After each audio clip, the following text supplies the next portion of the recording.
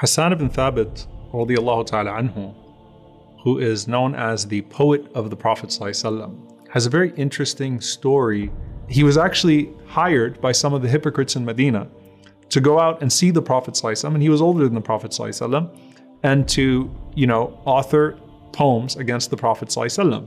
Instead, what ends up happening is he comes out, he sees the Prophet ﷺ, and he's the most beautiful person he's ever seen.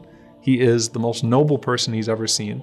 And he falls in love with the Messenger ﷺ and dedicates himself to being the sha'ir of the Prophet ﷺ. And Rasulullah ﷺ looked up at Hassan radiallahu ta'ala anhu one time, and he said to Hassan that Jibreel alayhi salam is standing next to you and he is supporting you.